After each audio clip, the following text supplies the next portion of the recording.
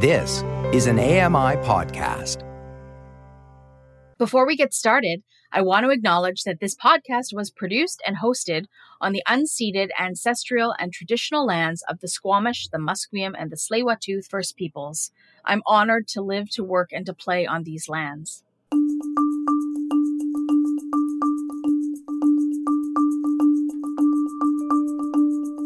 Hello, everyone, and welcome to Accessing Art with Amy. I'm your host, Amy Amanti. My pronouns are she, hers. My guest today is Alan Shane. He's a multidisciplinary artist working in theater, storytelling, stand-up comedy, and dance. But with so many things to talk about, I decided that I wanted to focus on his work in comedy because I love to laugh. And I think that Alan has a really sharp wit. And if you check out some of his routines on YouTube, you too will be guaranteed to have a good laugh. So, joining us today from his home in Ottawa, Canada, please give a warm welcome to Alan.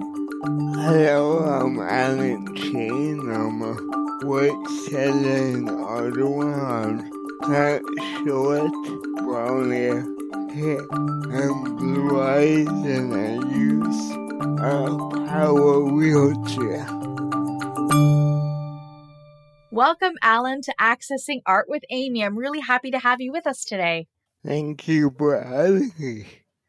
So, Alan, I understand that you're a comedian, that you're a storyteller, a real funny human being, and we're going to get into some of those conversations. But first off, I would love for you to share with us, if you're comfortable, a little bit about who you are as a person. What do we need to know about Alan? Oh, I'm a really funny guy. Some people think I'm good looking, some others maybe not so much. How did you get involved in comedy? Because you've been doing it for, more than 30 years? Yeah. So, I've always liked to make people laugh. And that's a lot because I like to laugh myself. A pretty silly guy. But late when I was a kid, I became aware how a lot of people were a bit nervous or anxious about talking to me or even approaching me, and I'm someone that's pretty sociable. Mm-hmm. So I discovered that if I could make someone laugh when they first met me, they were more likely to want to keep talking and hanging around me. It's so interesting that you say that, Alan, because I think there's a lot of folks that identify with disability that feel very similar in what you just said about the fact that there was this anxiety about coming up and talking to you. Because I get that all the time. If I have my white cane out, it's like I'm almost invisible. Yeah, people kind of pretend that we're not there. Yeah. So you found that comedy was the master disarmer. Yeah. I love to follow it because I found that laughter is a connection. It's an emotional response. And I always refer to this line from a comic Victor Borge, who was a comic in the 50s. And he had a line that says, comedy is the shortest distance between two people. Oh, I love that, Alan. So I've given some workshops in comedy, and I always introduce comedy in that way because some people feel comedy is about making fun of other people, putting people down. But not what the only thing that comedy can be. Comedy can be so many different things. And I think I've always felt that the real power in comedy is that is the connection that you can make through comedy. And also what you can get away with saying and doing if you're funny. So in my comedy act and my theater, a lot of my material is making fun of cultural attitudes towards disability, and I more often not perform for mostly able-bodied or non-disabled people. So I always feel like I'm probably making fun of a lot of the things that my audience actually is thinking. But because I'm being funny about it, they can laugh about it. And then we can connect through that bond. Even though I'm making fun of what most people are probably thinking about who Right. I am. Yeah, you're addressing it before anybody has the opportunity to say anything, right? Yes. Yeah, because comedy and being funny allows you to say things that you might not otherwise get away with saying. So, Alan, I mean, I was reading a bit about you in your bio and checking out your website, which I encourage everybody to do. I'm wondering about, there's a story that you talk about just briefly about falling off the stage. I wonder if you can tell us that story. It was my very first time going up at Yax Comic Up in Ottawa.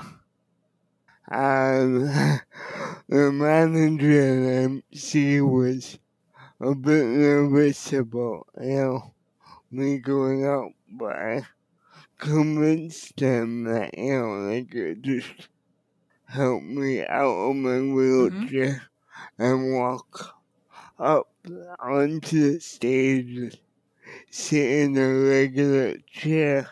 The stage was only about a foot and a half, but a big enough step for it to be a bit of a barrier for me or someone who has trouble walking.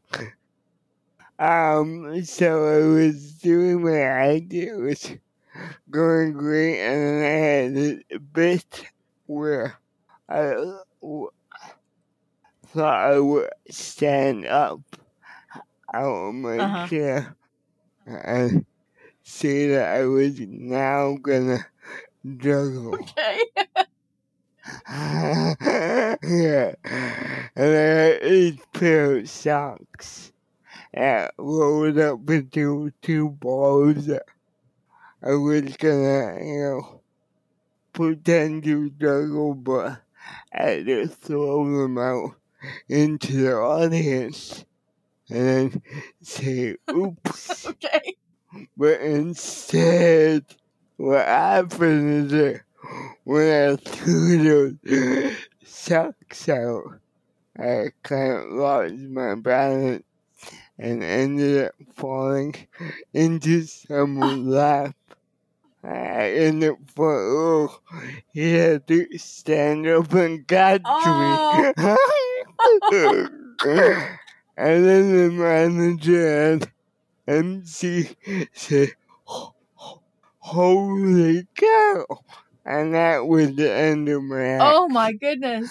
And then when they came, actually, the manager congratulated me after my set and said, I should come back, but on one condition, that I don't stand up while we're doing stand-up comedy. Oh my gosh. What? Oh my gosh, Alex. What was the reaction of the audience? Were they thinking, oh, this is part of the act? Or were they thinking, I mean, I can only imagine. No, there was a bit of a pause and a bit of a hush in the audience. And they were a bit worried. And then the MC, who happened to be this great big guy, came running and pulled me back up on stage. But he didn't, by grabbing me from around the waist, and we both had mounted the mic out of the mic stand, and it was swinging back and forth. And all I could think about saying was, that was not supposed to happen. And to this day, everyone at Yet tells me that was the best comeback line that they've ever. That's awesome. Once the audience saw it was okay, everyone kind of laughed. But yeah, it was that moment of, oh no. Oh gosh. Well, I mean, I think the real skill set of a comedian is being able to have those comebacks. Because that's one of the hardest things for me is when somebody says something, I never think of the comeback. And then it's like 2 days later, I think to myself, oh, I should have said this. I'll remember that for next time, and I never do. So kudos to you for being a quick wit and able to come back with something like that. And I talk about that too, again, when I'm talking about comedy, is that I use it to say all those things that, you wish you would have thought about saying at the time. So, in my comedy, for example, I talk about going out to a restaurant with my brother, and the waiter comes up and starts talking to my brother as if he's taking care of me. And the waiter asks my brother, how many menus do you want? So in my comedy, I decided to answer that question. I said, well, there's 2 of us at the table, so we'll take 4. And see, after it happened, my brother and I were talking about how frustrating it was, and then we were laughing about all the things that we could have said that we didn't think about saying. But then, I use these moments as material in my comedy or my theater or my storytelling, where I feel I kind of get to say those things that I wish I had said in the moment. Alan, have you, in all of the 30 years of traveling, and because, you've done extensive travel with your comedy and your other artistic endeavors, have you discovered any real barriers being a person that lives with cerebral palsy? Yeah, I started in the late 80s, early 90s. When I feel there wasn't as much awareness of disability as there is now.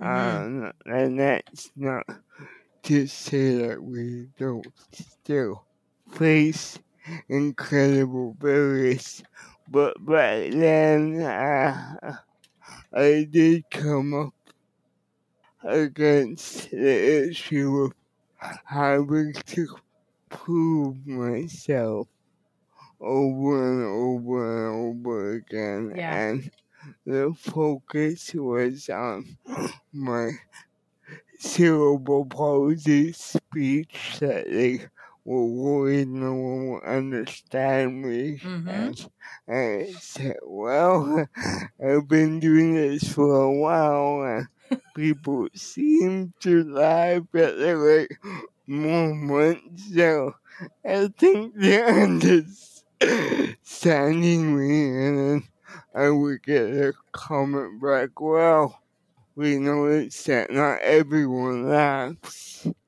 And I said, well, that might not be because they didn't understand me. That might be because they don't find me funny. That's very true. Not everybody finds the same things funny. Yeah, and I'm thinking, they would never say that to any other comical performer, that they didn't make everyone laugh all the time. But I had to constantly be proving myself over and over and over. Yes, audiences will be uncomfortable at first, but that's part of what I navigate. That's part of what I do with my comedy. So there was, that barrier of, feeling that I had to work a lot more on, to get the same opportunities, which I think is the experience of a lot of other equity-seeking performers. Absolutely. Too. Yeah. I feel similar when I go to an audition to do something too. I think, oh gosh, what are they going to think? That the blind girl needs a lot more help to do anything than anybody else does. So I totally get that. Yeah. Yeah, and, some comics on the show might have felt that they had to take care of me, and also, comedy and performing involved a lot of traveling, so there was a big uncertainty from managers and bookers that I will be able to even get there. Yeah, I can only imagine. Speaking of travel, though, Alan, were there some, I don't know, is there a favorite place that you performed at somewhere in the world that you just loved or even hated, I suppose, a place you hated? I'll start with the ones that I loved. I got the incredible opportunity to perform in Australia in 2001 at the Paralympics. Yeah. And I was in the Paralympic Art Festival for a week, and then I just decided to stay there for a couple months and see how much work I could get, and I managed to get quite a few shows that took me all over Eastern Australia. I really loved performing there because it seemed to be a culture where everyone really supported live performance. Mm-hmm. And then on top of that, it was Canadian, so Yeah. that was a big draw too. Australians feel that Canadians are their best buddy, so that helped too. That sounds incredible. Yeah. So, Alan, we're going to transition to playing the mixed bag. Are you ready for some random, I don't know, humanizing questions? Sure. Awesome. So here we go, my friend. I've got 3 questions for you. They're kind of rapid fire. So your first question is, what's the last thing you binge watched? Oh, it was Seinfeld. Seinfeld? Yeah. Were you revisiting? Yeah. As everyone probably knows, they have all their episodes up on Netflix. So I got sucked into watching them all over again. Good for you. Sometimes I think we need to revisit, like, shows that offer us nostalgia, for a good laugh. Yeah. And they all good laugh. Do you take any inspiration for your comedy routines when you watch shows like this? Yeah. Like from Seinfeld, I just take inspiration about how silly you can be. And how you can talk about absolutely nothing. That's right. Okay, here's the next question for you.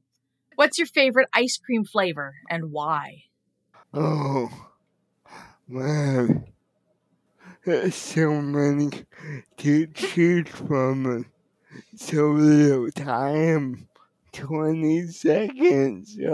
I would go with chocolate mint.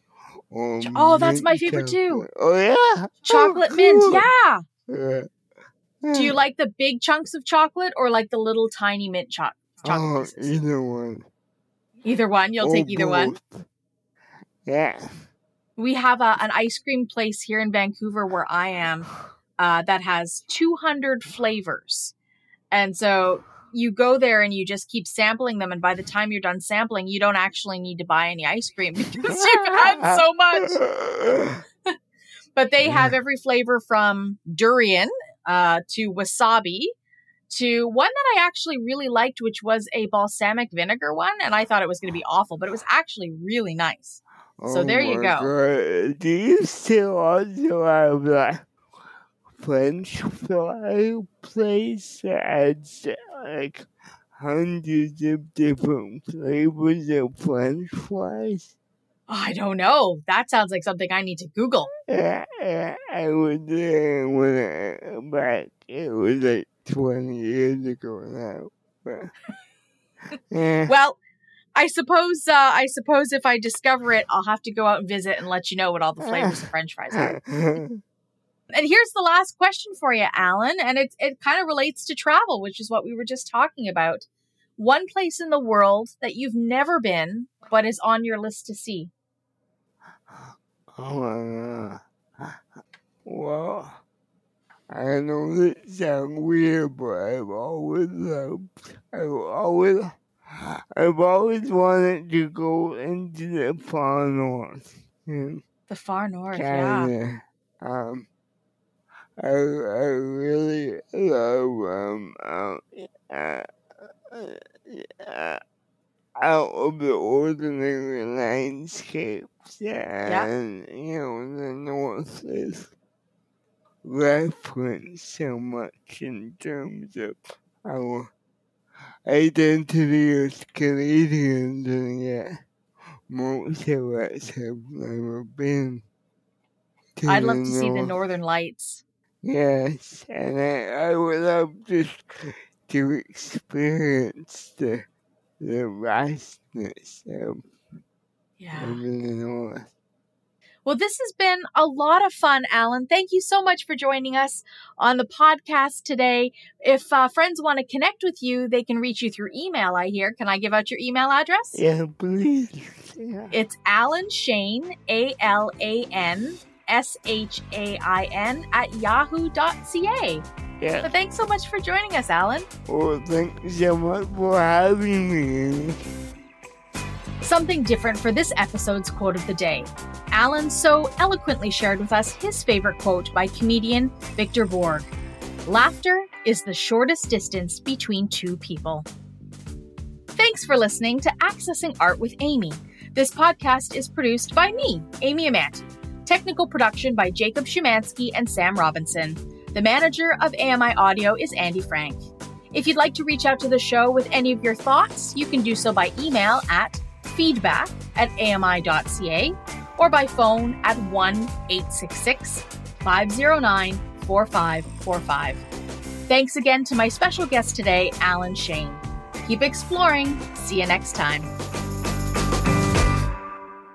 Hello, I'm Sean Priest. Join me monthly for Shaun of the Shed, where I introduce you to all the technology that can be so useful to us as blind or partially sighted people. Find Shaun of the Shed wherever you find all your podcasts.